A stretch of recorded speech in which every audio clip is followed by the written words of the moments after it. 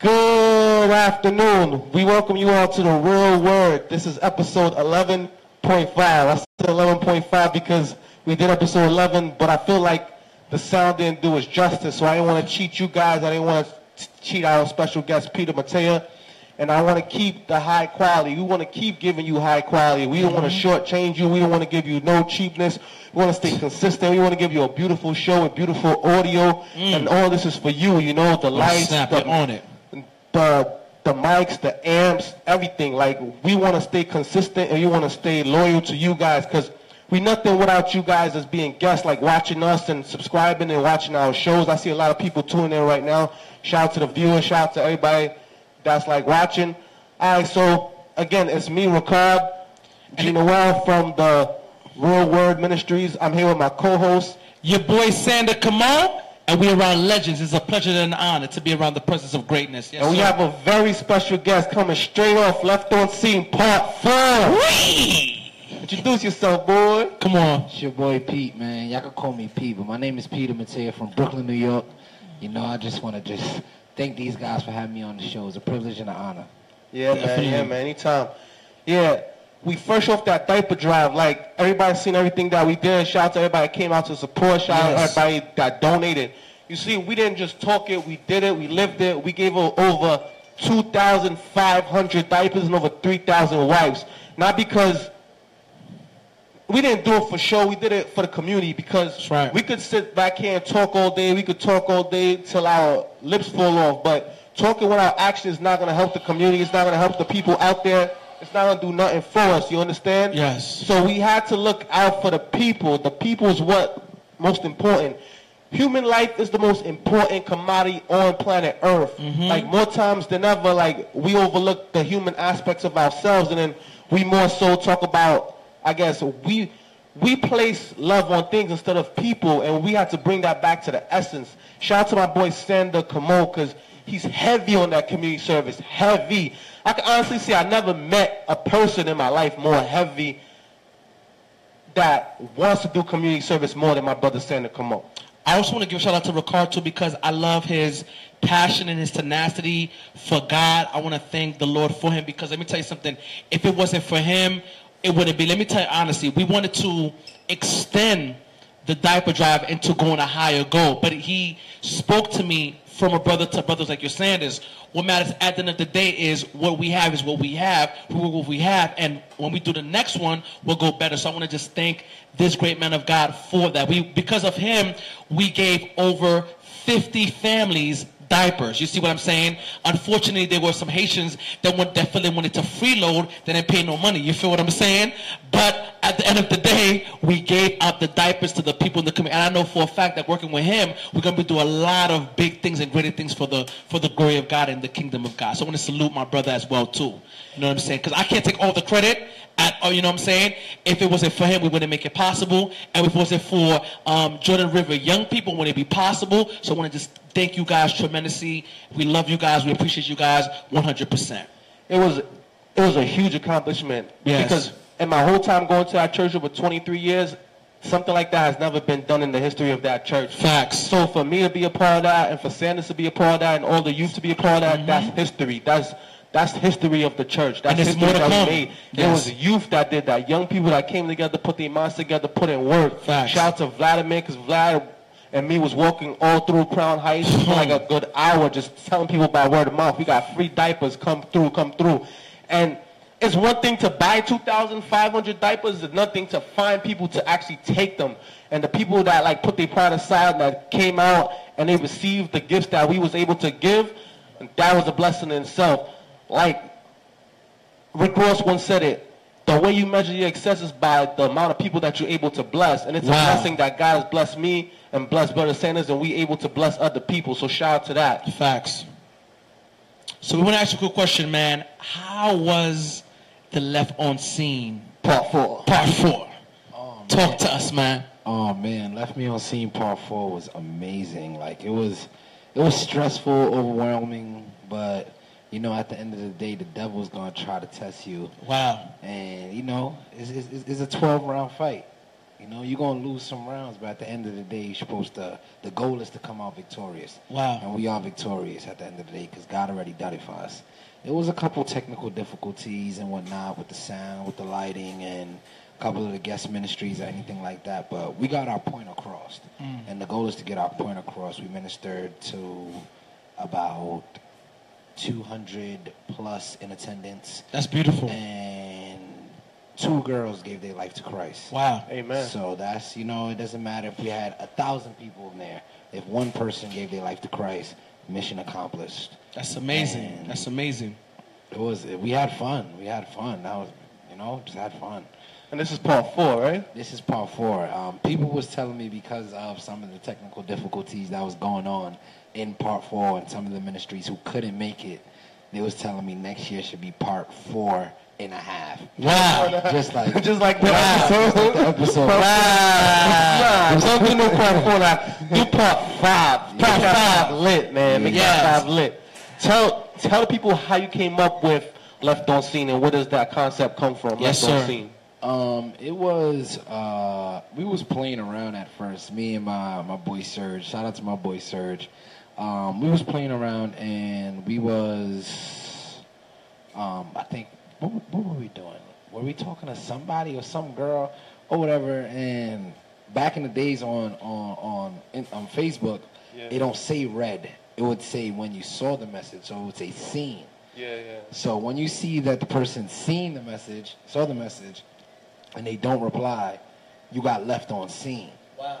So we made a song about that situation. It was just a Facebook song. And like because I have some Christian followers and some non-Christian followers, so It was like a good mix. it was like a good mix because now that I made that song, a lot of people was asking me like, "Yo, how can like I come to your church?" And I'm like, "This is not even a gospel song. Yeah. This is just a song that went on Facebook and went viral, went on World Star.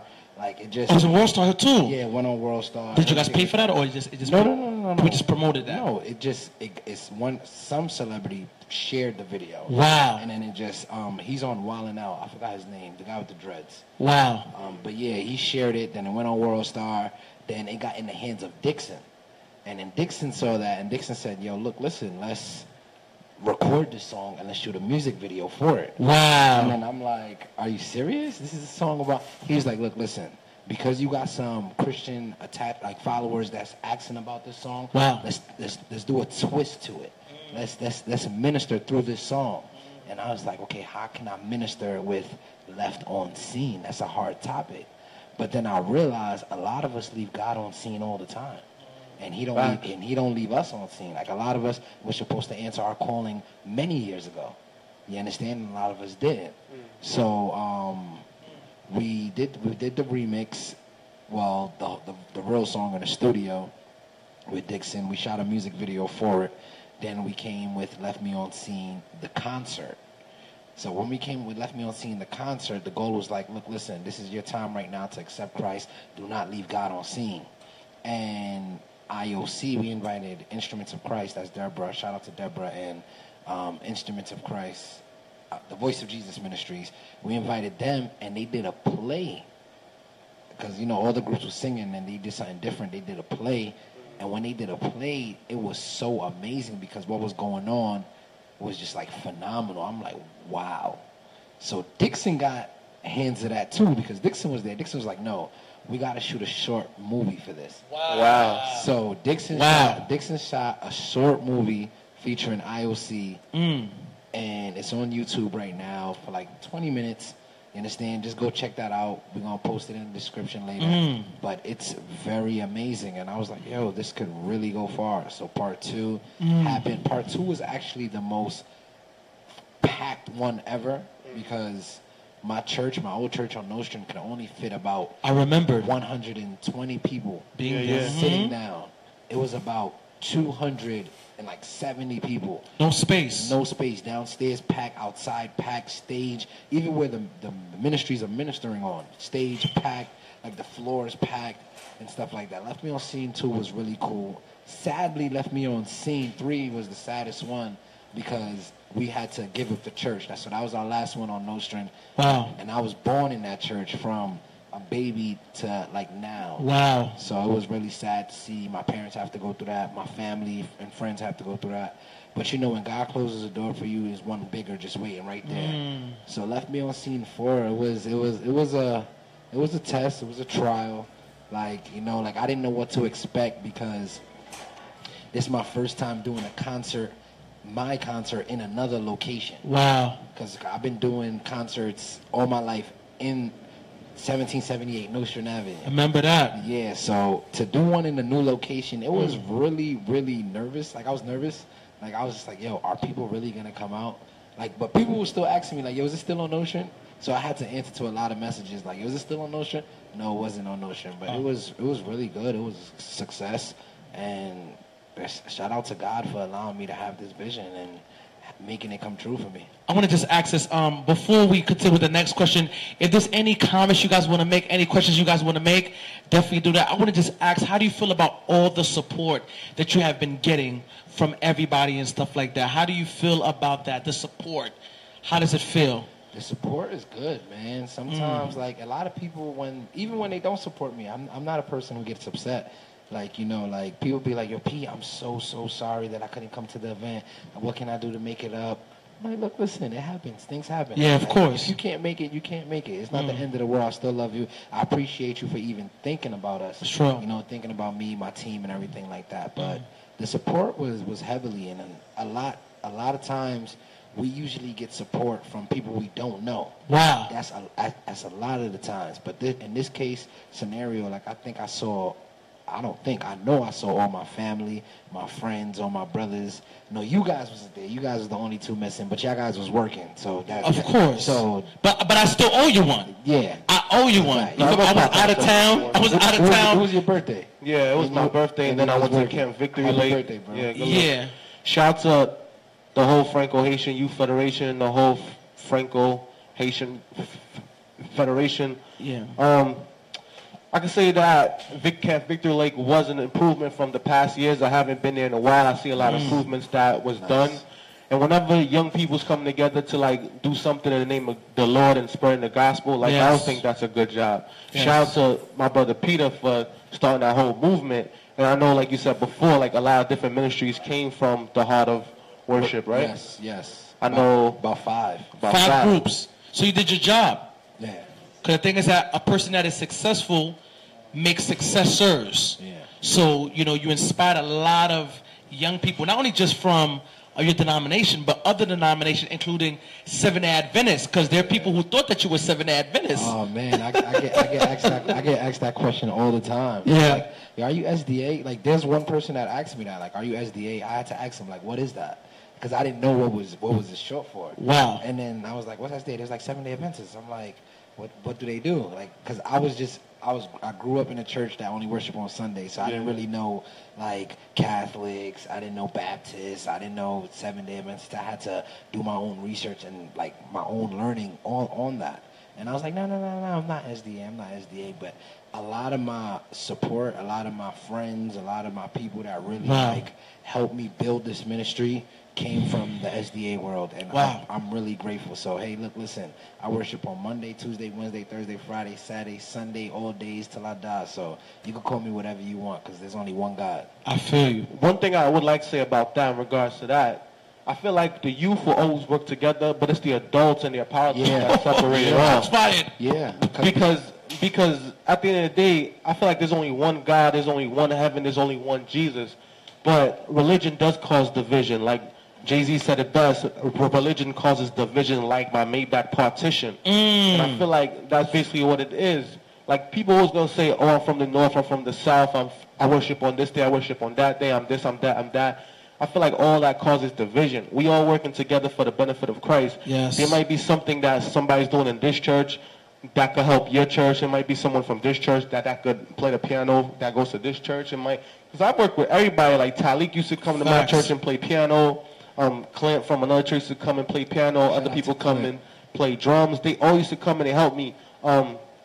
Zoe Savage, You used to come out. Wow. Shout out to Jeff, man. Respect, salute. Jeff used to come out and play drums for us. Woodler played drums. Woodler used to play piano for us. Like, it's a lot. Like, a lot of people I met was through ministry. A lot of people worked with me. Like, you know, it's been a blessing. And I was been able to meet a lot of different people. And I don't care, like, what religion you from or what hood you from or what block you from. As long as you adding on to what I'm doing and you can help me and I can help you and we could build a better dream, why not? That's a fact. And to go back on that, I remember when I first started Hearts of Worship, I had ran into I knew somebody who, because I was looking for singers because I had a lot of people with me, but I was looking for people like who were like their first gift was like singing, like people who really took singing seriously. So I got a hold of Sammy Jean. Shout out to Sammy, and he introduced me to he's the one that introduced me to the whole SDA world. Wow. He's the one that branched me off from the Sunday to the Saturday. So, Sammy put me on to a lot of people too. Shout out to Sammy. Shout out to Blue Angels Drum Corps. Yes, they killed at Left Me on Scene. Wow. They killed. They always kill it, man. Shout out to Blue Angels. They always do their thing. Facts. But we had reached out to Sammy, and then Sammy was getting a lot of people. If I'm not lying right now, my group at one point had at least 60 people. At least 60 people, and at least like 30 of them were SDA, and they started seeing success. They started seeing movement and everything like that. And then some of the parents were like, no, this is not an SDA group. I don't want my kids in this. And then one parent started it, and it became a domino effect. Then I went from 30 members SDA to only like 2 to 3. Sammy Jean was like, yo, I'm still rocking with you, bro. That's loyalty. So salute to loyalty. That's right. So I'm just like, you know what? That's cool. It is what it is. But a lot of the parents, they didn't want that. So they caused kind of the division. And me being an understanding person, I wasn't mad at somebody who didn't want to be in my group. Why? Like, I wouldn't be mad at that. Like, I was just like, yo, look, listen, I understand. But I do want to say this, though, just to add. I want to say that we as Seventh Adventists, we have to do better in regards to treating our brethren in different denomination. I understand, you know what I'm saying, everybody has their own conviction, everybody has their own beliefs, but at the end of the day, we're all Christians. For example, the devil and the demons, they don't like each other, but they come together to be unified to destroy people like myself and like yourself and myself. So we may disagree in certain theological principles, but at the end of the day, I, as a Christian, I have to support you. I have to build you, you know what I'm saying? So I'm sorry that you had to experience that. So we're going to support you 100%, you feel me? Because you're our brother, you feel me? So I got to just be clear upon that. Yeah. I feel like more so it's the older generation. That's true, that's what it is. Like they're real, what's the word? Legalistic. Yes, sir. Yeah, in regards to certain things. But I feel like more so,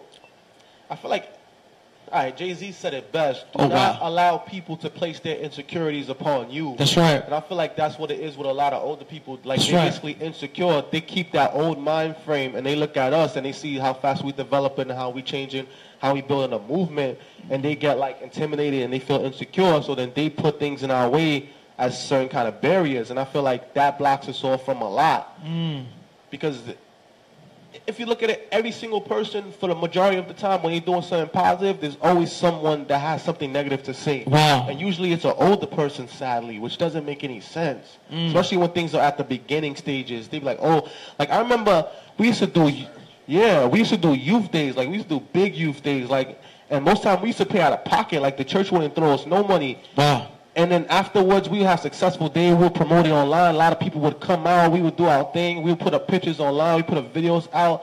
And there'd be people at the very end, they'll complain about minuscule things. Like they'll complain to my, oh, yeah, the food was good, but there was no salad. Most people don't even eat salad anyways. Like, facts. You know? Or they'd be like, oh, yeah, it was good, but I feel like this place was small. Oh, yeah, it was all right, but, oh, I didn't like the balloons in the church. Like, stuff like that. Like, they always find something to talk about, always find something to criticize. And these are people that don't do nothing. They just sit in the cut. They just watch. Like, I guess they look for something to do. But what I did basically is, mercy. Every single time they would say something bad, I would take the criticism and I would fix that issue. I wouldn't, like, just leave it like that. Yeah, I turned the negative to a positive. I'll keep fixing those issues until they had nothing else to say. And then when they would say something, I'm like, all right, thanks, and I keep it pushing because I'm not gonna feed into that negativity. But you know what's so crazy? The thing is, I've noticed that the people who doesn't contribute a lick to the situation are the most ones that have something to say. So at the end of the day, they can say what they want to say. But if you haven't contributed to anything, what you have to say is irrelevant. Period. Somebody said we need our greens. Yeah, we do need our greens, but Well, yeah. Yes, sir. Yeah, man. So, question for you, Peter. What major change came about your life to make you take God more seriously? Well, basically, I grew up in a Christian home. My father and my mother have been pastors all my life and all my siblings' lives. But, you know, growing up, when you see certain things, you know, you go to church and it's just like, okay, they sing, they pray, they do this, they do that, and it's just like, all right, back home. Like, it was just like, all right, it is what it is. Like, and it's just so used to stuff. And then you'll see other kids, you know, they having fun, they laughing, they playing, they partying, they doing all these type of things, and you're just like, yo, why can't I do that? Like, I want to have fun too. So, you know, what was it? About 13, 14, I drifted away from church. At 14 years old, started drinking, you know, started fighting, started gangbanging and stuff like that. 15, 16, pierced my ears as a Haitian. Parents did not want that at all. Facts. You know, and it's crazy because it's a lot of things that our parents didn't want were the things that I wanted to see why they didn't want it. I wanted to experience that. So they told me not to do this, not to do that. 17, like, I don't know what happened to me. I just put tattoos all over my body. All at 17. Like, I haven't got a tattoo after 17. And so it was just like 18, I got arrested and stuff like that. 19 was drinking, partying, you know, doing all the crazy stuff that you could think of. And then at 20, I went to Jamaica for my sister's wedding, and I was wilding out in there. I thought I was a rapper, had chains on, my tats was out. You know, I had Jamaican money. So I thought I was the man, and you know, all the Jamaican girls, they was loving me. They was showing love. Wow. And then, like, you know, it's an all-inclusive. I was not even 21 yet. It's an all-inclusive resort, so I was able to get free liquor, and liquor do not do well by me. So I was getting drunk. I got so drunk, I almost ruined my sister's day. She was just, like, crying. She, at one point, was like, you know, I'm not going to claim you no more. You're not my brother. Wow. You know, I don't understand. Why can't you be like the other people? Like, why do you have to be drunk? Why do you have to be like this? And then my parents was upset at me. Like, everybody just left me in Jamaica. Like, everybody was still in Jamaica, but they left me at the restaurant that we was at, and everybody went to their rooms and their hotels. Wow. So I'm just like, you know what? Okay, it is what it is. I go back to my shout out to Talik on the check-in. I see you, boy. Talik, what up, bro? Like, I went back to my hotel. I ain't see nobody there, you know. So I went back out, started fighting, started yelling. You know, I was about to get arrested in Jamaica. You understand? And at that present time, I was already on probation. Thank God I finished it last year. Praise the Lord. 5 years probation. Hallelujah. And I had to get a permission slip. I had to get something signed for me to even get, like, approved to go to Jamaica. Wow. Because once you're on probation, it's like you can't even travel anywhere. And a lot of people don't notice that where Hearts of Worship got invited to sing at New Jersey, Hearts of Worship got invited to sing in Boston, and all these Connecticut and all these other different places that we want to go, a lot of things that I hid was I had to get a permission slip from my PO to even actually go minister. Even though she knew at one point, like, yo, you're not the same anymore when you came in at a 17 or 18-year-old boy. You understand? Something is different about you. So, like, I had to get permission slips. So at one point, I was just like, you know what? I don't want to do this no more while I'm in the hotel and stuff like that. So I was just praying to God, and I was asking God, like, yo, can you help me? Can you save me? While I had the liquor in my system, I fell asleep. I woke up the next day. Everybody was still mad at me because they remember what went on, but I didn't remember what went on. So I just told my dad, I was like, look, listen, I don't want to do this anymore. I want to continue to serve you. I want to continue to work with you, and I want to have God in my life, because the way it's going right now, there's only one way to go, dead or in jail, and I ain't want to do it no more. So ever since that day, I left the old Peter in Jamaica, and I haven't been the same. Wow. You know, one thing I just got you from your testimony, because a lot of times people see your glory, but they don't see your story. Yeah. And I think what's so amazing about your story is that you've told people that you've been through the trash, and because of God, you went through the trash and stuff like that. I think that's very, very, very essential, and that's very, very important and everything like that. I think that's very amazing that you're here today only by the grace of God. Because, for example, for myself, like, I've lost a lot of friends from gang violence. I lost a lot of friends from drug activity. I've lost a lot of friends from the prison system. And to be here, it's only by the grace of God. And you are a testament of that. So that's a beautiful thing. And I just encourage you to keep pushing, to keep flying, to keep soaring, because you're touching a lot of lives. And you know what's so crazy too?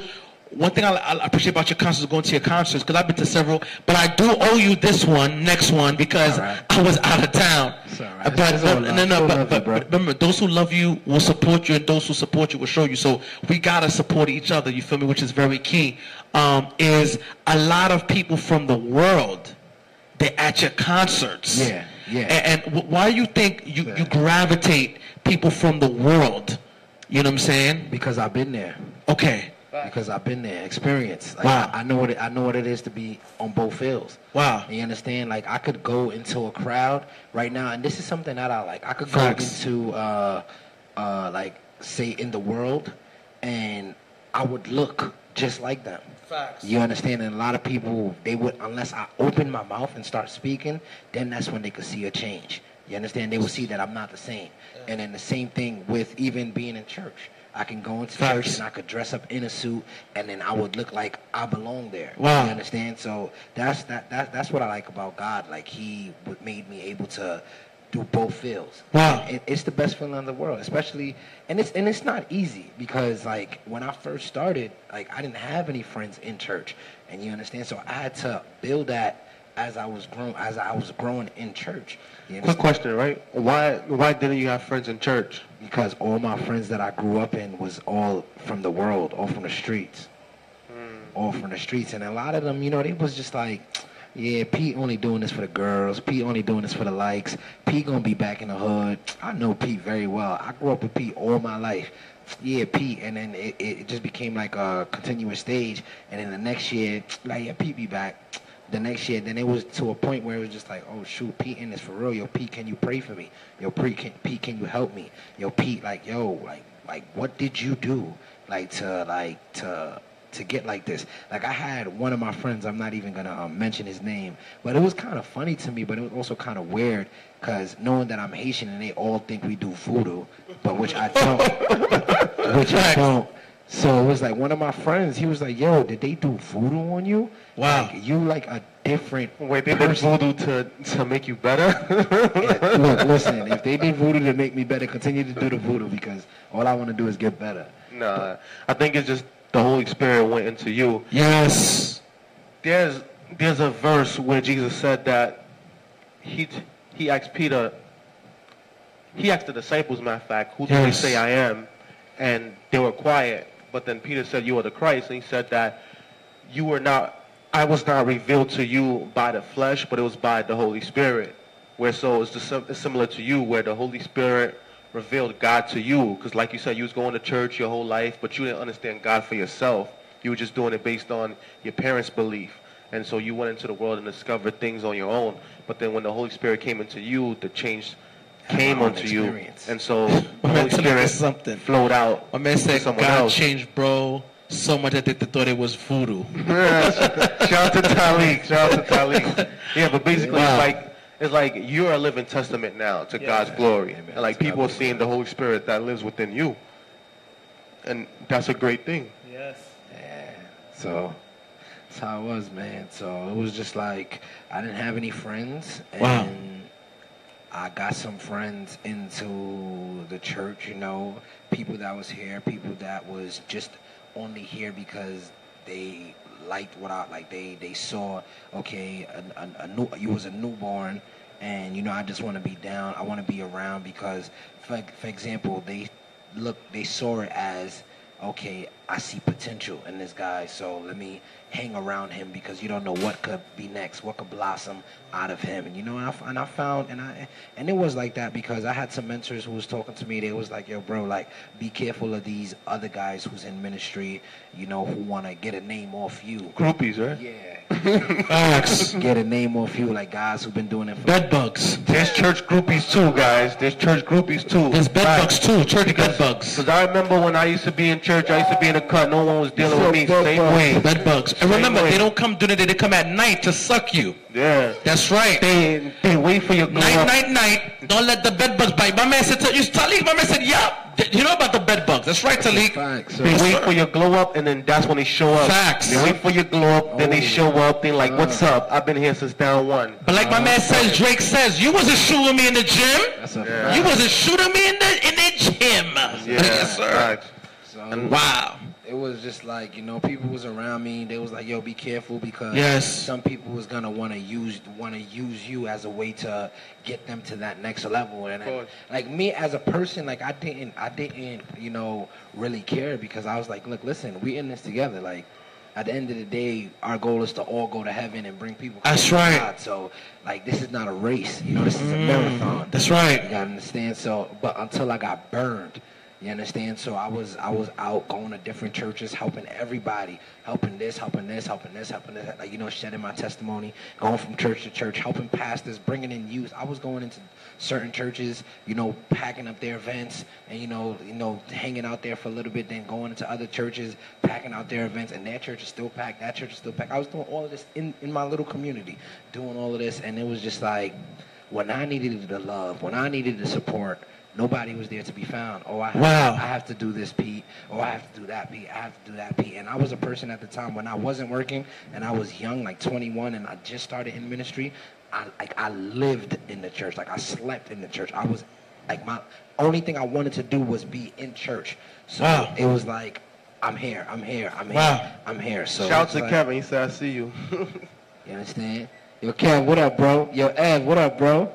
Yeah, shout out to the viewers. I see a lot of viewers online. Well, let me tell you something. We support what you're doing. Of course. And we want to do something together with you, whatever that you need. Of course. We want to be there for you. And I know, you know that from my end, you know, Ricard, he's official. Of course. We got your back 100%. Official. Definitely. Wow.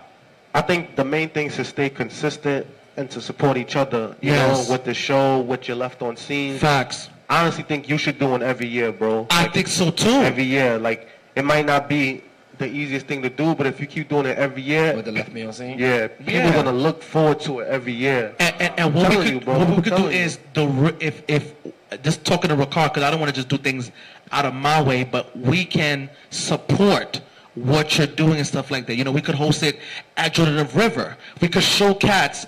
It's not about how many people you have, you know what I'm saying? People can come out Jordan River or the Winter Circle Church, you feel me? And we support you 100% because the thing is that we need to support what you're doing because you're doing a positive work for the Lord. So we support you 100%. But we're going to talk about that when the timing is right, you feel me? That's a fact. Yes, sir. So, like, let's get into the politics of things because there's a lot going on, especially with this whole racist agenda and everything that's going on. Facts. Like, I'm disappointed in America right now. Facts. Like, but I heard one of the realest things today, and it was during a Google ad, and the Google ad basically said that slavery did not end after the Emancipation Proclamation was put into effect. No. Slavery It's true. just mutated. It changed its form. That's cool. And I seen something that said that 5,000 people lined up to see a black guy burnt in front of a court building. And then after that, because if you look at the history, right,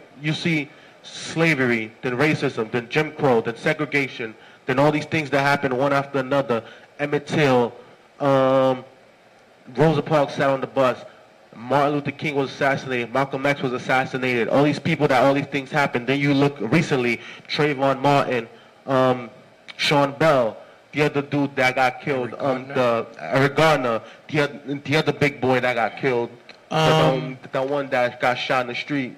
Who's that? The one who went to buy the cigarettes at the store. He got shot. That was no, he got choked, right? No, he got shot. He got shot by the white cop. Who was that? I don't remember his name. Damn, I don't remember. Yo, it's been so much black men that got killed that we even forgot their names. Are you talking about Alton Sterling? Yeah. Not Alton Sterling. It was another guy. One too. Wow. It's so much, bro. It's so much. I want to could also be them too. I want to add to. I don't know if you guys seen this. I was trying to share this thing on Facebook, but I've been getting this message on my inbox. And the thing is that there's a white guy. I don't know if you saw it. He wants to kill black women and black children. And he's like, yo, these bullets is for Black Lives Matter. So if anybody can put that video up on Facebook, we can repost this crazy man. Because let me tell you something. These white supremacists, they want to kill innocent people like myself, like yourself. They want a race war. You know why they want a race war? They want a race war because of the mere fact, I don't know if you guys know, that in a couple of years, white people are no longer going to be the majority. It's going to be us and Hispanic people and Jews. So we got to really protect our own because it's real out here. Yeah, man. But like, go ahead, brother. It's very disappointing. Like recently I've been talking to a lot of people and they're disappointed in Trump and everything else and him supporting the radical neo-Nazis and the KKK. But the thing is, people with a voice, people that matter, they're not standing up. They're not standing up. They're not denouncing this guy. They're not saying stop it. They're not saying enough is enough. The Republicans, the Democrats, the politicians, the people with voices, the athletes. Well, athletes been soft except for Colin Kaepernick. Salute to you, King. But no one's speaking up. No one's talking. But everyone's disappointed. Everybody's like, damn, how did this happen? How did this happen? What's going on? Like everybody's worrying about an eclipse. Everybody, because everyone gets distracted so easily. It's like everybody has a microwave brain. You pop it in, 10 minutes, the next thing pop up, bro. Like it's like bird brain people. It's like, and y'all not thinking for yourselves. Like whatever that's on TV, that's what you see and that's what you think. That's true. But I suggest to you guys, pray for the spirit of discernment. Like pray for eyes of yourself. I feel like there's three kind of blind people. People that's born blind, either due to sickness or something else. People that became blind based on injury or an accident. Wow. And people that choose not to see. A lot of people, they choose not to see things that are right in front of their face. And there's like us as black people. When bad things are done to us, they ask us to forgive quick. When they violate us, they don't want us to talk about it. When things occur to us, they say, yo, don't say nothing, let it go. But as soon as we do something, they crucify us in front of everybody. They bring us to the square. They lynch us. They hang us. They burn us. They crucify us. They destroy our careers. They make us ridiculed. They rape our children. They steal from us. They pillage. Their families is rich generation after generation after generation because for 50 years straight, they had hundreds and thousands of people that did not have to pay labor. That's how they became rich. And look at the aftermath. We sitting back here in project buildings and getting food stamps and getting government assistance, and we thinking that we living good. No, because we're in a survivor mentality. Like, look at the world we live in. That's even right. Our hoods is not our hoods anymore. This whole gentrification thing came and took over. You can't even afford to live in a neighborhood that you grew up in your whole entire life. Look at it. Look at yourself. And none of y'all stand up. Nobody wants to talk and no one wants to say nothing. Our athletes that have money, they quiet. Our rappers that have money are quiet. And when someone does step up and someone does speak, tend to talk like Colin Kaepernick, we don't even support him. And I bet you if Martin Luther King or Malcolm X was alive right now, these cowards would be too scared to stand behind them. They'll probably be watching like, damn, they doing something, but they scared. Same thing with me and Sanders right here. This is revolutionary that we doing right now. That's Nobody true. else is doing this, either in a Sunday church or a Saturday church. That's true. But how much people standing behind us? How much people we beg to come on the show? You're like, oh, I don't know. But from afar, you guys are doing your thing. Y'all doing your thing. It's 100 cowards everywhere. Y'all want to show love from a distance and hate from a distance, but at the same time, y'all don't want to talk. This is not only our world, this is y'all world too, and y'all not standing up for it, and that's why y'all being treated the way that y'all are. Y'all don't say nothing. Y'all wonder why they don't respect us. Y'all got to know y'all worth. That's true. Like, come on. I just want to just encourage each and every one of you guys, like, for those who want to be part of this movement is for you. We want to just empower to let you know that. And also, too, I don't want to take shots, but I want to let you know that we all came from a past. For example, there's football players that had domestic violence issues. There's football players that had alcoholic issues. That had drug and issues. They take those players back again. And I want to salute those Seventh-day Adventist pastors. I know you guys saw those videos. Those Seventh-day Adventist pastors that are saying we need to boycott the NFL because Colin Kaepernick, you see, a year ago, they was upset with Colin Kaepernick taking a knee because he was talking against white supremacy. A non-violent protest. A non-violent protest. I agree with you. And now we're seeing what's going on. Like, these white people, they want to kill us.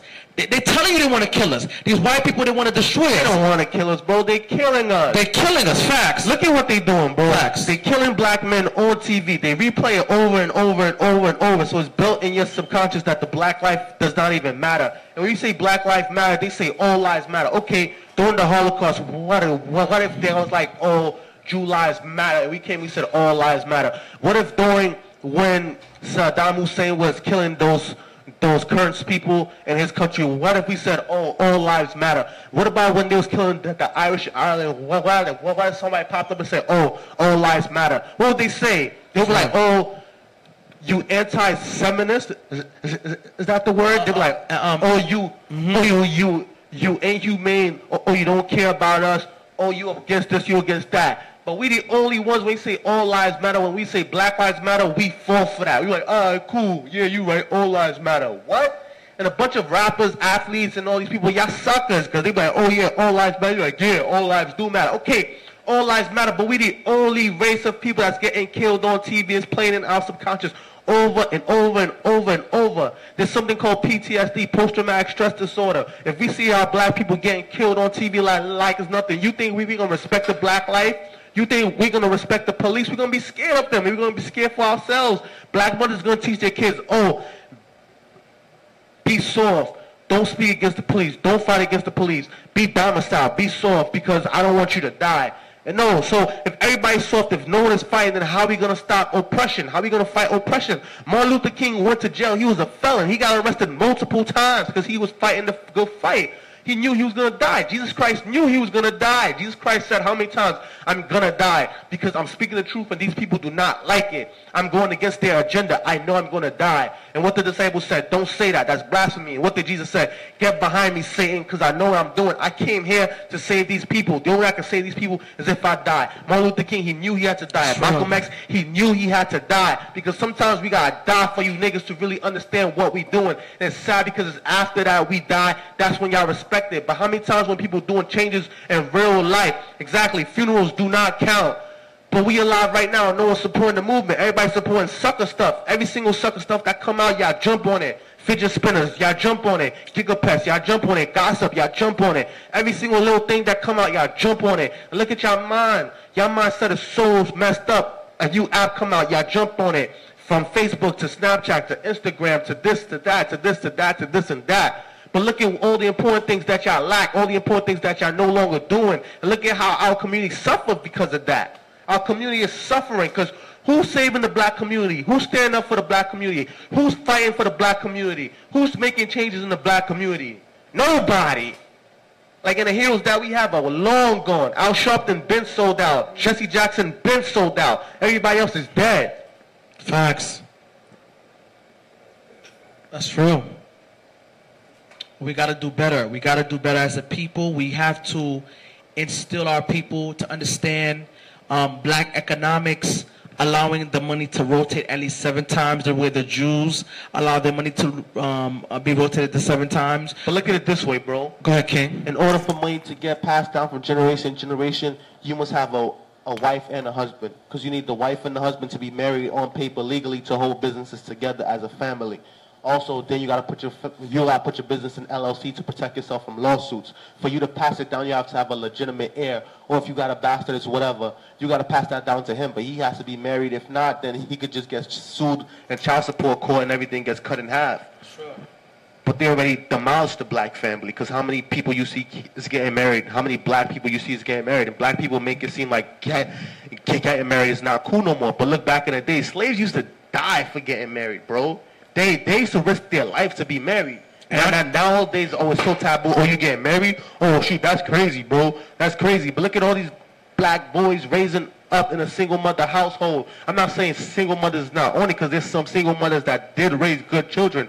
But it's hard. It's very hard. And what happens? Sometimes the guys, like, they're in a single mother home. The mom got to work 2-3 jobs just to provide for the home. She's not there. So where the boy at? He's in the streets. He don't got a man to show him how to be a man, how to respect himself, how to respect women, how to take care of the home and to take care of his family, how to treat a woman, how to be a good member of his community and society.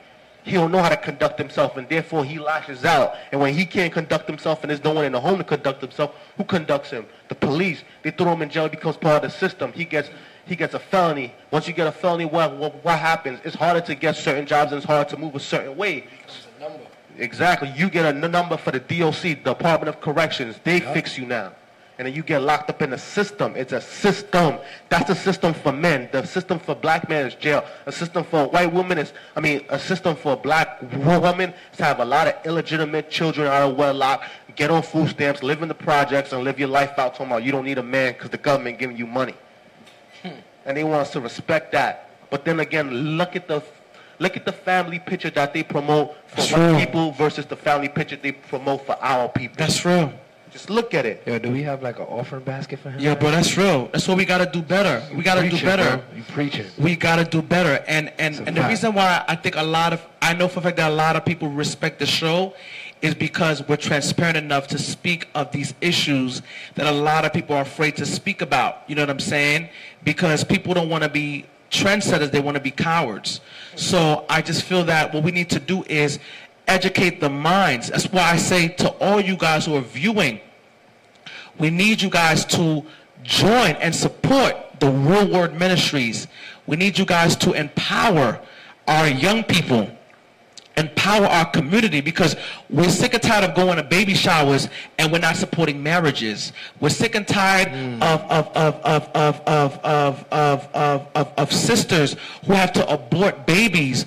We're sick and tired of elders who are sleeping with their daughters. Yeah, I said it, homie. Yeah, I ain't afraid. We want to break the curse, break the yoke. We want to just inspire the men. You know, you're not a nigga. You a king. For the girls, excuse my language, you're not a female dog. You a queen. We're here to inspire and to empower you guys to move greater, because you're not the tail, but you're the head. You're not the least, but you're above. So remember that. I agree with you 100%, my brother. So let me ask you guys a question. At one point, we was kings and queens. What do you think changed? And why do you think we're in the mindset that we're in today? Well, historically, what happened was, you guys need to watch Hidden Colors 1, 2, and 3, and 4. Of course. Okay. So basically, I know you understand, but I want to just tell the viewers, the thing is that the Moors, which is black people, the Moors went into Europe.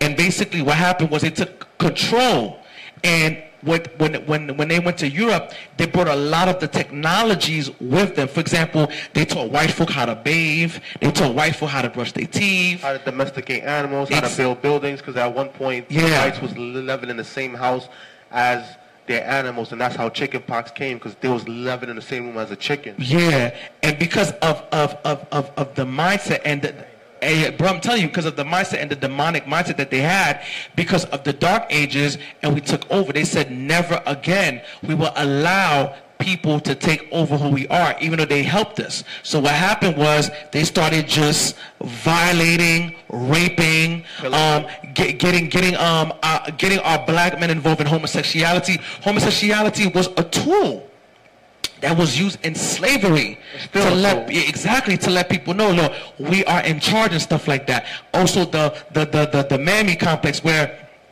the white woman, have you noticed, the black woman, she's mad at the brothers and stuff like that. But to the white man, she's cool and she's chill and she relaxed. But with the black man, she makes him feel inferior. She makes him feel stupid. And there's a lot of our sisters, unfortunately, who have the mammy complex where they are discouraging our black men and talking down on our black men. And there are black men, unfortunately, that were taught by the slave masters who would sleep with several women just for the purpose to make a lot of slaves for the slave master and stuff like that. So it's a lot, my brother. It's a lot. I think it was more so mental. Like, yes. And basically what they did is they just erased the history. Facts. And they made a his story. As in, like, he retold the story of what it came. Basically, even Egyptology, that's like a false study of Egypt where they trying to basically whitewash Egypt to the point where they even bleached the pictures that's on the walls and the pyramids. That's crazy. I feel like they're just basically erasing us so that we don't know who we are. With Nipsey Hussle said it best. He said, with no recollection of ourselves, of self, and no self-awareness, we are whoever they told us that we are, basically. Because if you have no one, because if you don't know who you are, it's like if I walked in the room and I had amnesia, and I'm like, yo, where am I? Who am I? Like, oh, you're Ricard. I'm like, oh, so what am I? Like, you a slave? I'm a slave. What's a slave? A slave is basically someone that takes care of this, that does this, that do that, and you do this right now. Okay, but what if I don't? You don't? I'm going to beat you. I'm going to rape your wife. I'm going to kill your kids. I'm going to beat you in front of everybody.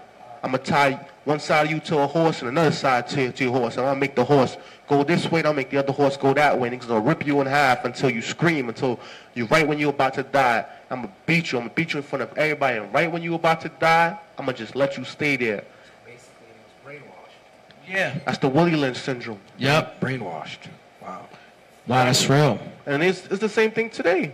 Like what Sanders was saying. Like, even today, like, black men are afraid to be men because they're afraid to take chances. Like, they rather work with, they're still in that slave mentality where they would rather work the physical jobs and let their mental be weak than work out their mental and let their physical rest. Wow.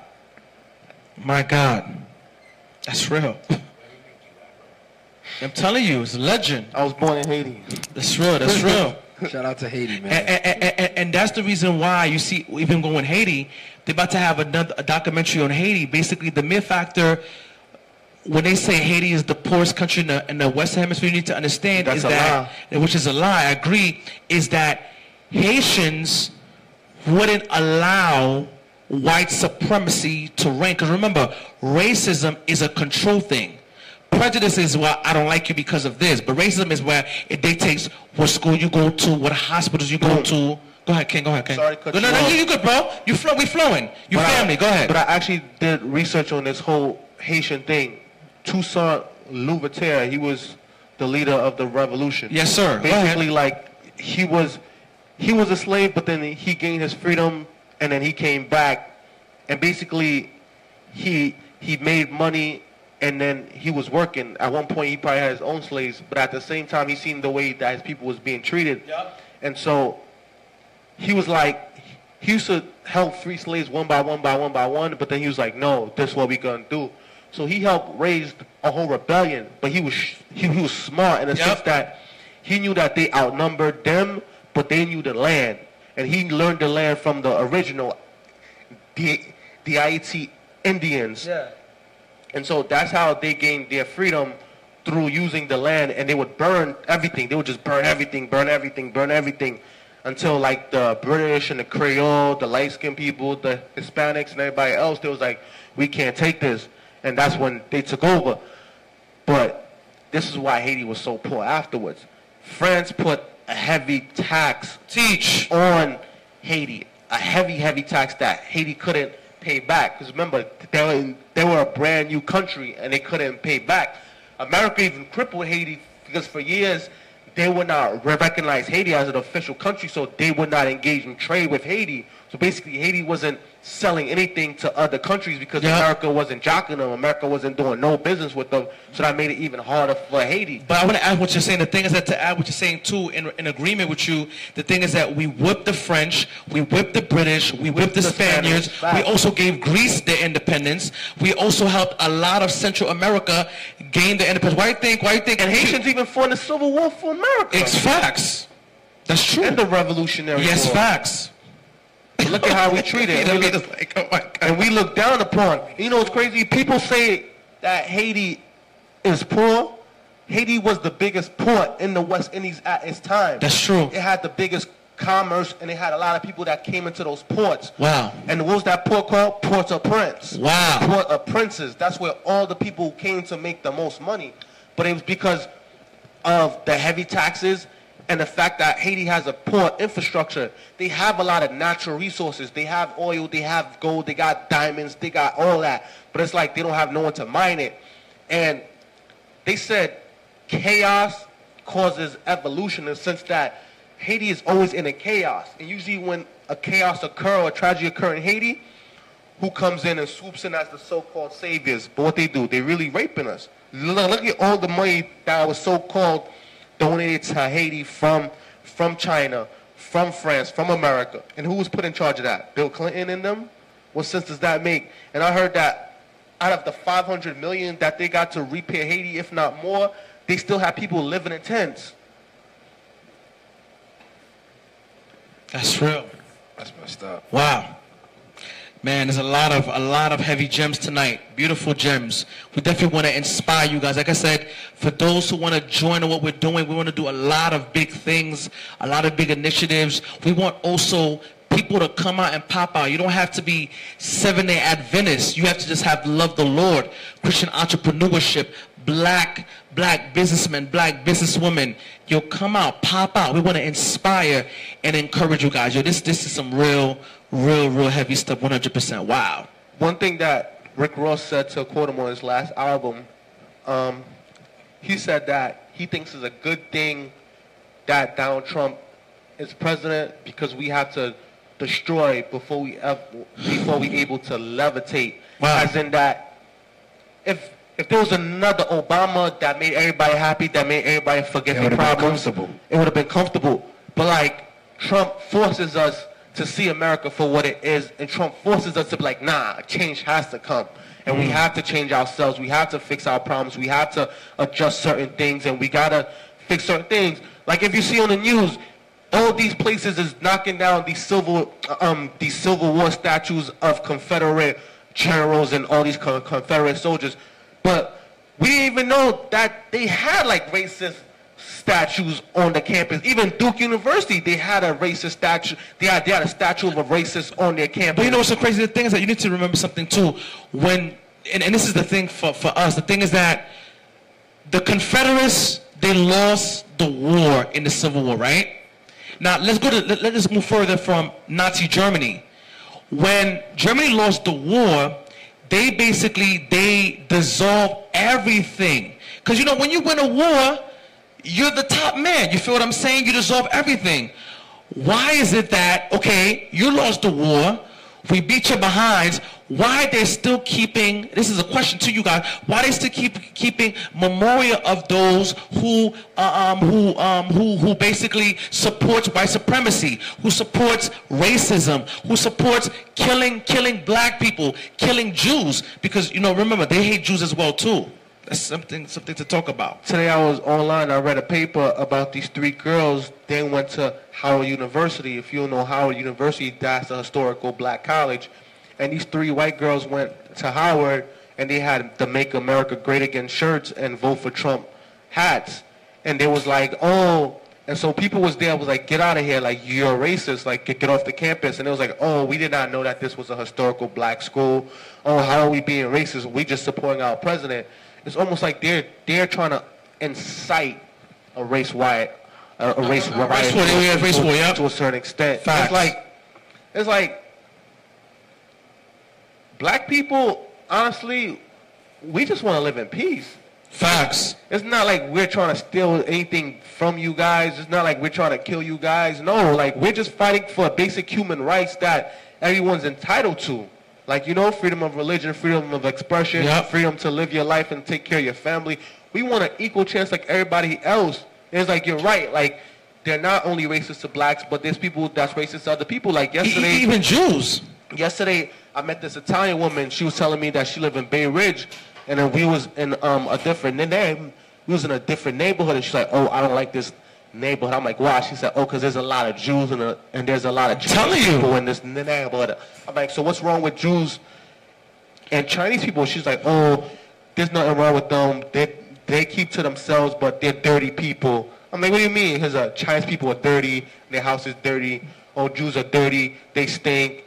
And their house is really dirty. I'm like, I don't know about all that. You got to remember, at one time back in the day, especially for the white supremacists, every time the numbers get low, they make certain people that doesn't deserve to be white to make them honorary Caucasians. Like, for example, like the Irish is a nigga's white nigga. So they made the Irish Caucasians. They made the Jews Caucasian. They made Germans Caucasians. So that's what it is basically about and stuff like that. So that's what it is, bro. Basically, that's what it is. I mean, it's sad. So yeah, but I was just shocked that, like, because she was racist, but I guess she did not know that she was racist. And she was like, yeah, the Jews stink, their house is dirty. Have you ever been in a Jewish person's house? I'm like, nah. And she was Italian, obviously. She had the heavy Italian accent and everything. Wow. She's like, yeah, and Chinese people don't take care of their house. They grow these disgusting gardens in front of their crib, and they just dirty people. They dirty. I said, so what would you like to change it in the neighborhood? She's like, oh, I want more diversity. I said, what do you mean? Like, there's Jews, there's Chinese, there's black people. What's more diversity? She's like my neighborhood is more diverse. So we get to a neighborhood, I see only white people. I'm like, there's no diversity here. She's like, yes, it's diversity to me. This is the type of diversity I like. Mercy. And I'm like, wow. I'm like, I didn't think white people was racist against other white people. Like, yeah, facts. Kind of weird. Facts. What's your thoughts, Pete? I want to hear your thoughts, baby. Man, like I try my hardest to stay away from these type of things because white people are very sensitive when you even mention that. And you know what it is? Because it's like he was saying earlier, like they're so brainwashed in like, because like young kids, like they grow up into seeing this. They grow up into seeing their family, like their white families become like, treat the black people so bad and stuff like that, that they think that they can grow up and do the same thing. And then once you mention that, and it's crazy because I had a best friend in 3rd grade to 6th grade who was white, and we were really cool. We were really cool. Like, we started off as good friends and stuff like that. But once I started going over to his house around, like, because we was good for like a good 3 years. Then like 6th grade came. We was about like 13. Started going over to his house. We started playing basketball because I had got kicked out of my neighborhood school and got sent to a school far away. Like, I kicked out of the district. I sent far away, like into like the white neighborhood and stuff like that. We was good. We was on the basketball teams. We were really close. Like, we had like all the same, like we liked the same things. And like the parent was like, yo, don't bring this guy back to my house. You know, I don't like him. And he like, I was over the phone when she was saying that, and then he's like, yeah, those black people, they're no good, they're bad people and stuff like that. So, you know, like they teach their kids this and stuff like that, and then the kids teach their kids, and it's just like generation to generation, and then just pass on. So that's why I try my hardest not to get involved in that, but we still live in a world with racist people and stuff like that, and I try. So you're saying that racism is taught in the home? Yes. Facts. Yes, it is. And why you think it is? Because it's what they're. I think it's taught at home because it was taught to them. It was taught to them, so it's just a generation to generation, just passing it on. So why do you don't want to break the cycle? We had people like Martin Luther King. We had a lot of people, you know, like put their lives on the line, you know, for equal rights. And, you know, like now, at least back in the days before I was born, I heard like there was like a bathroom for white kids and a bathroom for black kids. Yeah. I heard that there was on the bus on the bus, the black people had to sit on the back, and you know, like I heard there was a lot of stuff. Like there was a water fountain for white kids and black kids and stuff like that. It was just like, yeah, I met a guy. He was from down south. He was telling me that he grew up where they used to burn crosses, and he was like they fought hard not to be called a nigga, like. And he was like, it's crazy to see black people now sagging their pants and acting all type of crazy when there's people that laid their life in order for blacks to be respected. And that's what they and that's how they call each other. Like, what up, my nigga? What up, my nigga? You know, that's how they talk. Wow.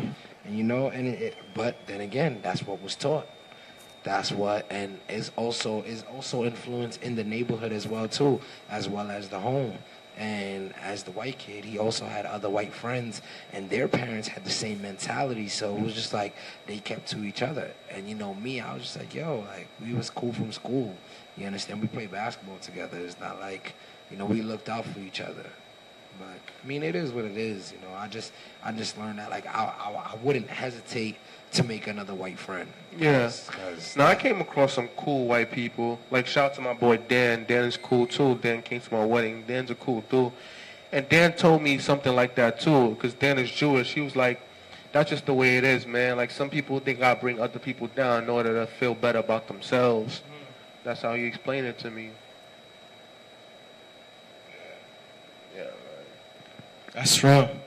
I want to give a shout out to all the people who are watching us right now. We really want to appreciate you guys tremendously. Natalie, Emily from Boston, Kevin, Victor, Evan, Lorenzo. We want to just say thank you so much. Go ahead.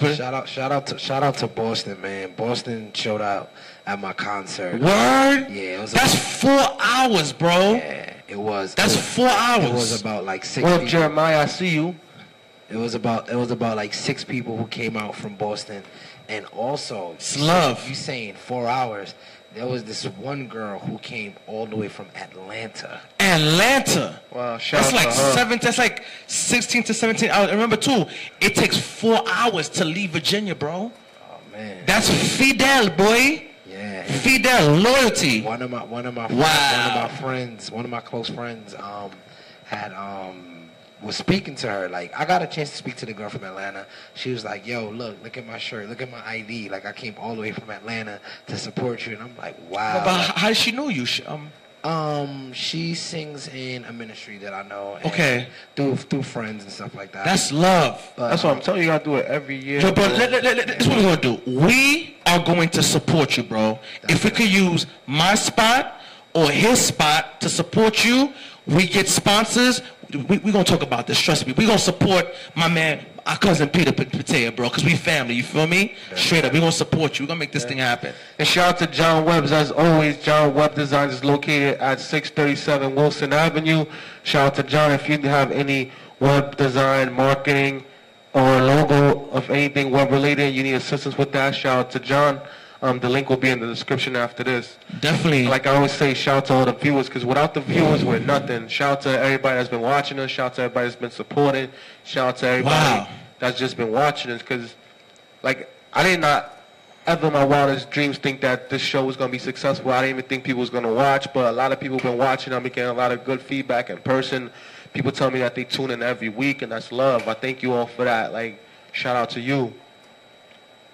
Definitely. We appreciate you guys tremendously, and I know this is a movement. We're gonna do some big things together. I want to let you guys know that this Friday we're gonna be having Bible study at Starbucks. We want you guys to come out. Myself and Ricard will be hosting. Come out, let people know what's going on. Come out and let people know what's going on to pop out. It's a beautiful scenery. We learn from each other. We'll talk about the Word of God. It's official 100%. The manager supports us 100% what we're doing. And also to Sabbath, come out to the Winner Circle Church. We have a lot of big things that are going to be going on. We're going to be doing a lot of community service. Let them know the location. So we want you to, location? The location is 1754 Pacific Street, Brooklyn, New York. We want you guys to come out. Pop out. At what time? From 11 o'clock. So the thing is that the liturgy is so short, we might be over by 12:45, and we're gonna also be having we're supporting a church. They're gonna be having a back to school drive. We're gonna give out free School supplies. School supplies. So come out 100%. It's free and everything. Like come out. So this is literally it's basically simple. Testimonies, welcome, scripture reading, prayer, praise and worship, word, offering, announcement, benediction. So it's straight to the point, but our focal point is community service. Yes, sir. All right, guys. So in regards to the racist atmosphere in America right now, what do you think is some things that we can change?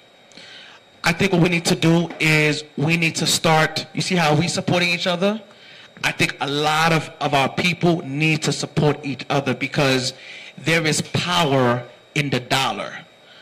I think if we strength in numbers, we put our dollars together and we don't support like the NFL or we don't support certain businesses and we boycott, because a lot of times there's a lot of protests.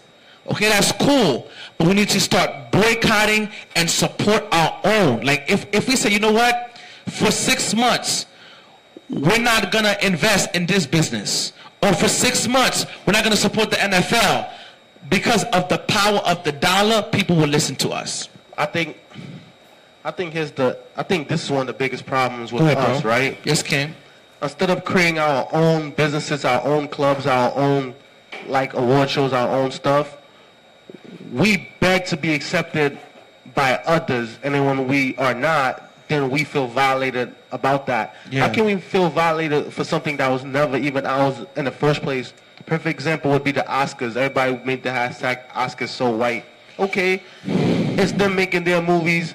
It's them with their actors. They're promoting. It's their award show. They could give it to whoever they want to.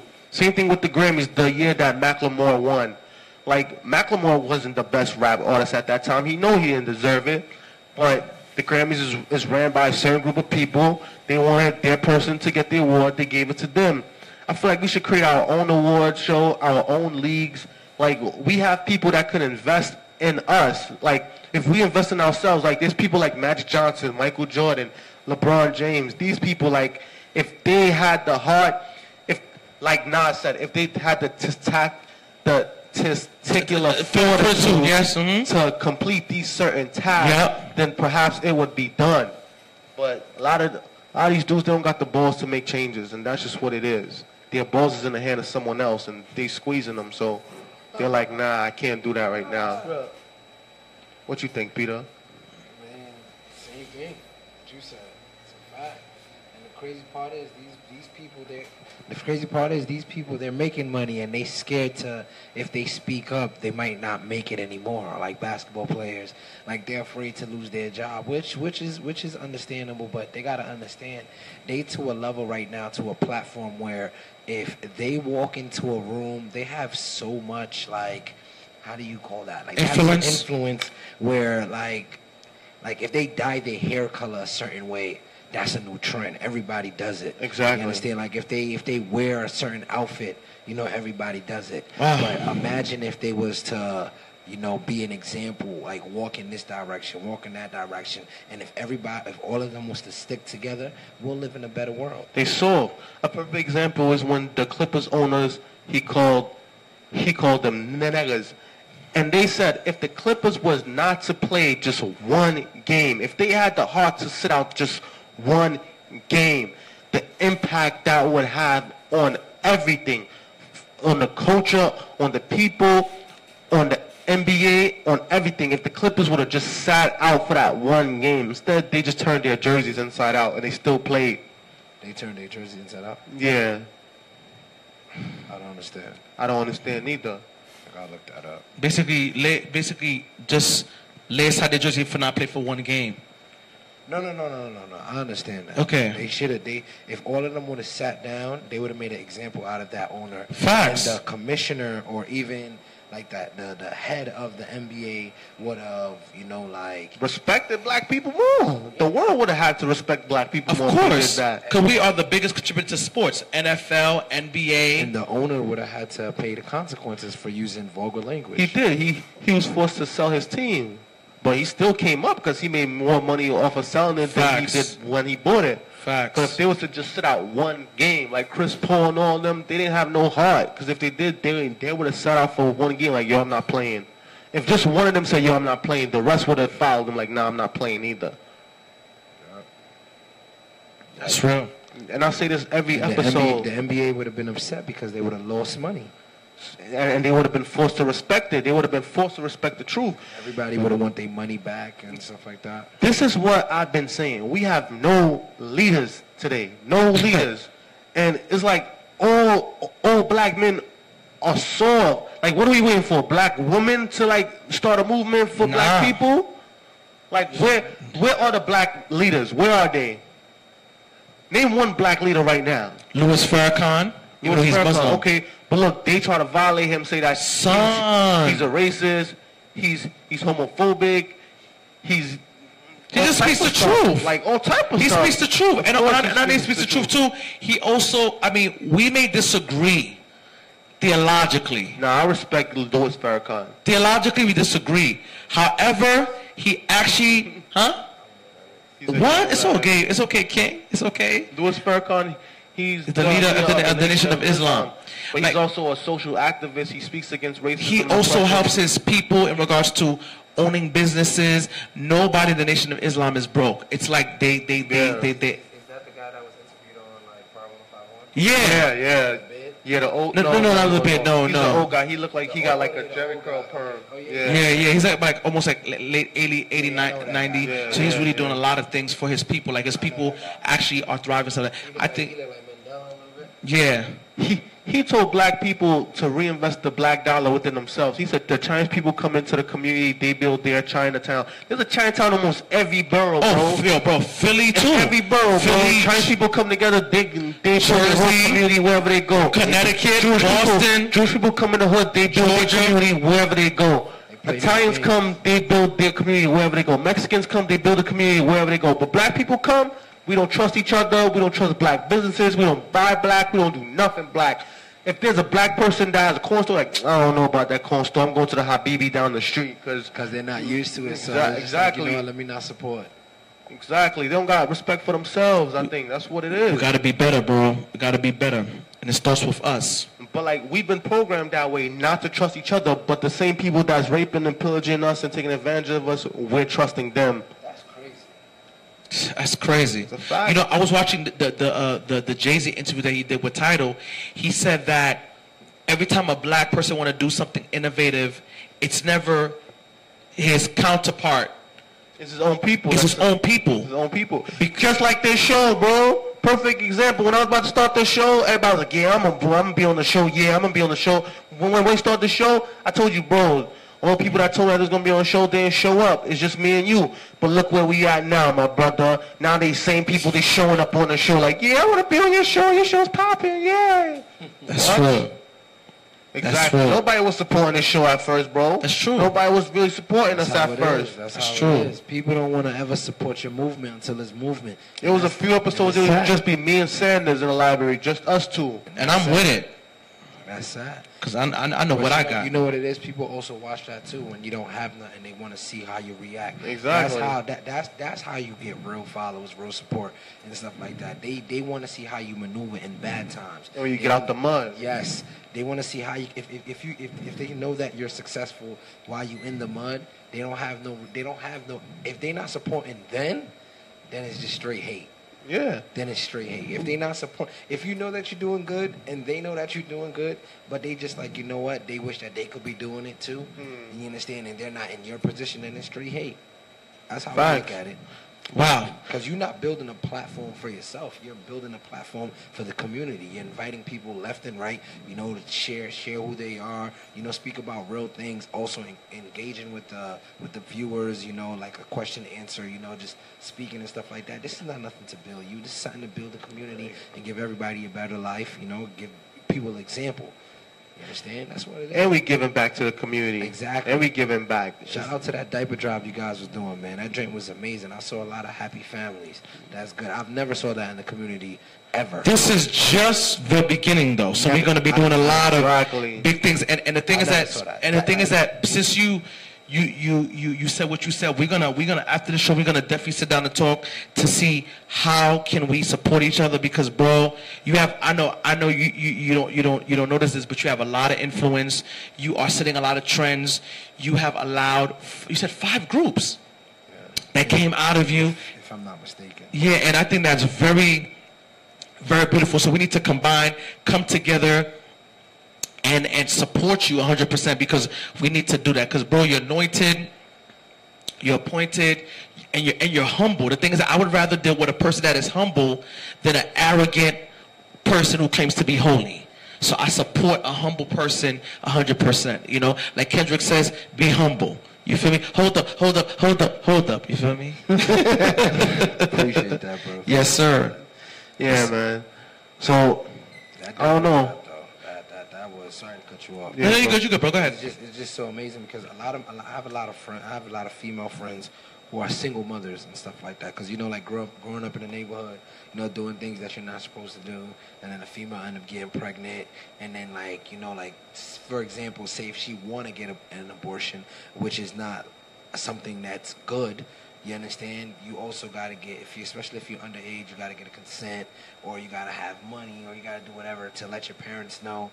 So it's like now that people are not having abortions and they're having babies, and then their baby fathers are either going in jail, getting a lot, or dying, or you know, not supporting because it was just a one-time thing. Mm-hmm. You understand? Everybody was probably drunk, and you know, like, you know, you got to pay the consequences. So you know, the girls are, you know, single and they don't have anybody to support and stuff like that. And when they see stuff like that, like the diaper drive, you know, it motivates them to see that, yo, I know these rich people don't care about us, but at least that there's people in our community who cares about us. Because a lot of people, you know, they feed kids, you know, when they're hungry, they put clothes on people's back. But for females as well too, because females are very powerful in this world, and that right there was a very smart move. Yeah, that's man. real. Very, very smart move. Shout out to everybody who contributed to the diaper drive. Shout out to everybody that donated.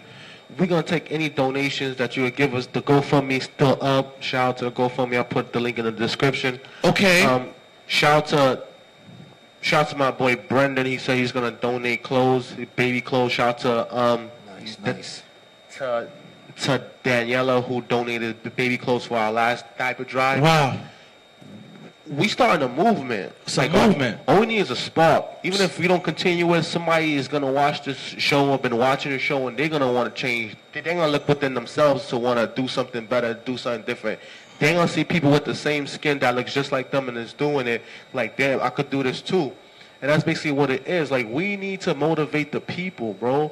Like, we can't just sit back and enjoy the fruits of everything and think that, okay, yeah, we doing something. Like, nah, you can't put on a fancy suit and just stand and politic and act like you somebody, and then you're not giving back and you're not helping the community and you're not really making a change in individuals' lives. Like, ministering is more than just 30 minutes on a pulpit. It's like everyday things. Like, that's why I try to minister not only on the pulpit. I try to do it on Facebook. I try to do it on Instagram. I try to do it in person. I try to do it even when I'm working. I try to speak the word. Facts. Like, I met this lady the other day. She was like, yeah, like, these people still believe in God. Ha, ha, ha, ha, ha, ha. And she was laughing. And then she was like, oh, fuck the Bible, blah, blah, blah. This is that part of my French. But that's what she said. I'm keeping it a buck with you. It's relevant. And I was like, I was offended at a point. So like I was in the car with her. And then I was like, listen, miss, like, I don't know what it is. Mike said, keep going. Mike said, keep going. Michael, hey. I was like, listen, miss, like, I don't know what you got against God, but I believe in God. I don't believe in God based on something that a pastor told me or something that I read in a book. I believe in God based on my life. And because of certain situations, I would not have made out without God. Like, there's certain situations that me as a man, like, I know I couldn't do it myself. And I said that you might believe that you didn't got faith, but when you got in this car, you had faith that, like, you would get home safe. You had faith that, like, we wouldn't get into a car accident. You had faith when you woke up that you would be okay and that you would get home safe. Like, you have faith. She's like, yeah, I got faith, but blah, blah, this and that, but I don't like how people manipulate God for their own benefit. I said, listen, like, whoever they are, they humans at the end of the day. Wow. You understand? Like, say, for example, a person had a drug addiction their whole entire life and they went and became a preacher. they still have that drug addiction, but they're preaching the word of God. But at the same time, they're human. They have their faults and they have their issues, but they're trying to work through it. It's like these people carry on their own faults into the things that they're doing, but they're imperfect. But our God is perfect, and our God is omnipotent, and our God has the ability to change people and to work through people, and our God can work through anybody, no matter what their background, what their faults is, what their bad habits are. Our God can work through them. And I said, listen, man, like, look at the world around you. This wasn't by mistake. This was by perfect design. Wow. I said, a bird doesn't question how it's going to eat. The sun don't ask where should it stand in the air. The sun is perfectly suspended, and it doesn't burn us.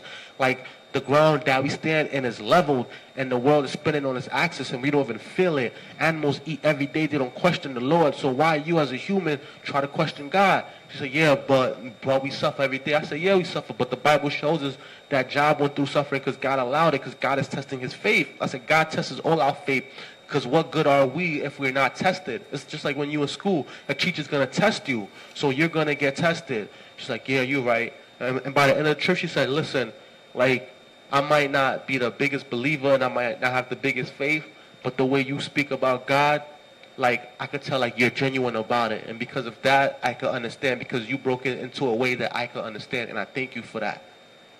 And that's just one person I ministered to.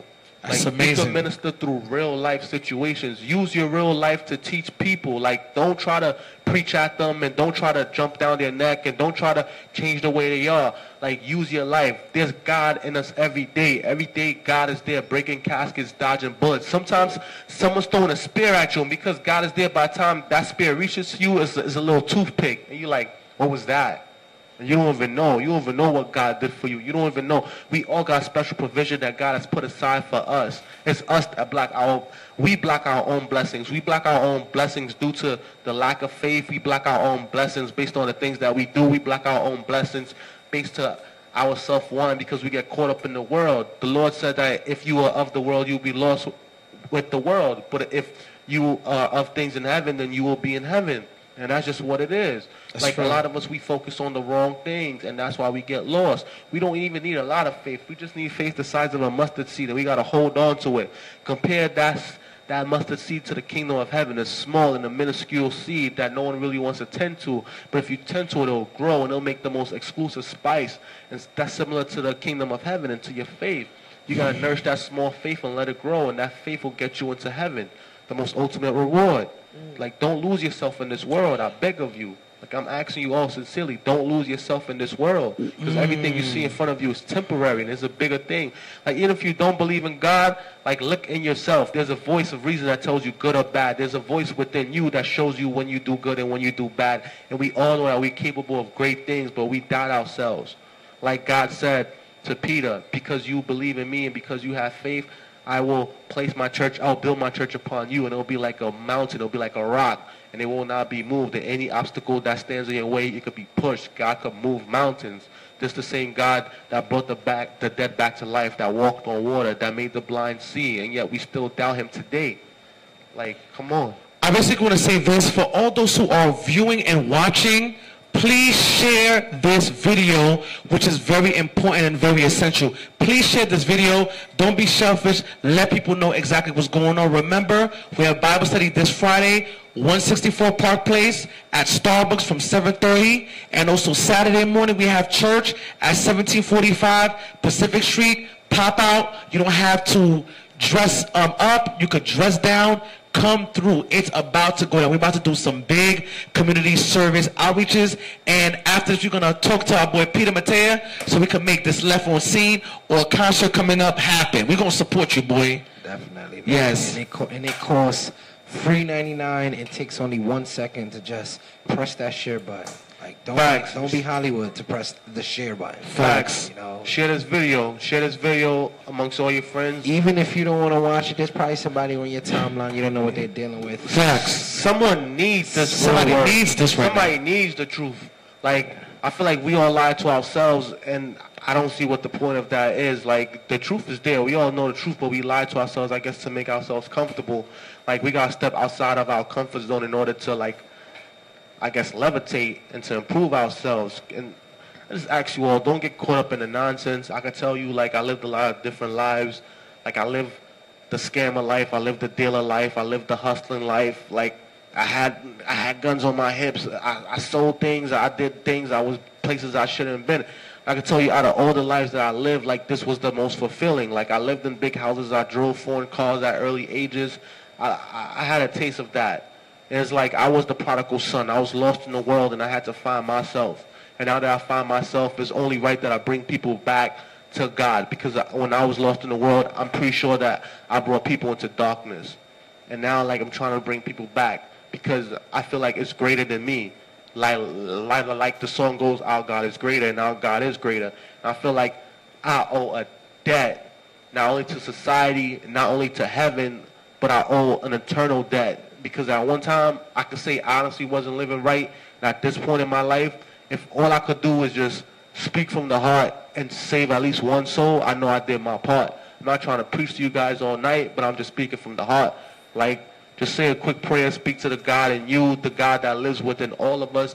Open up your heart so the Holy Spirit could fill you up. And the Holy Spirit will not only fill you up, your cup will run over. Your cup will run over, and you'll be able to inspire other people. Like us right here, the three of us, our cup was not only filled, it was run over. And because our cup was run over, we're able to minister to you guys. Yeah, we're going to speak about politics. Yeah, we're going to speak about the truth. Yeah, we're going to speak about things that is going on.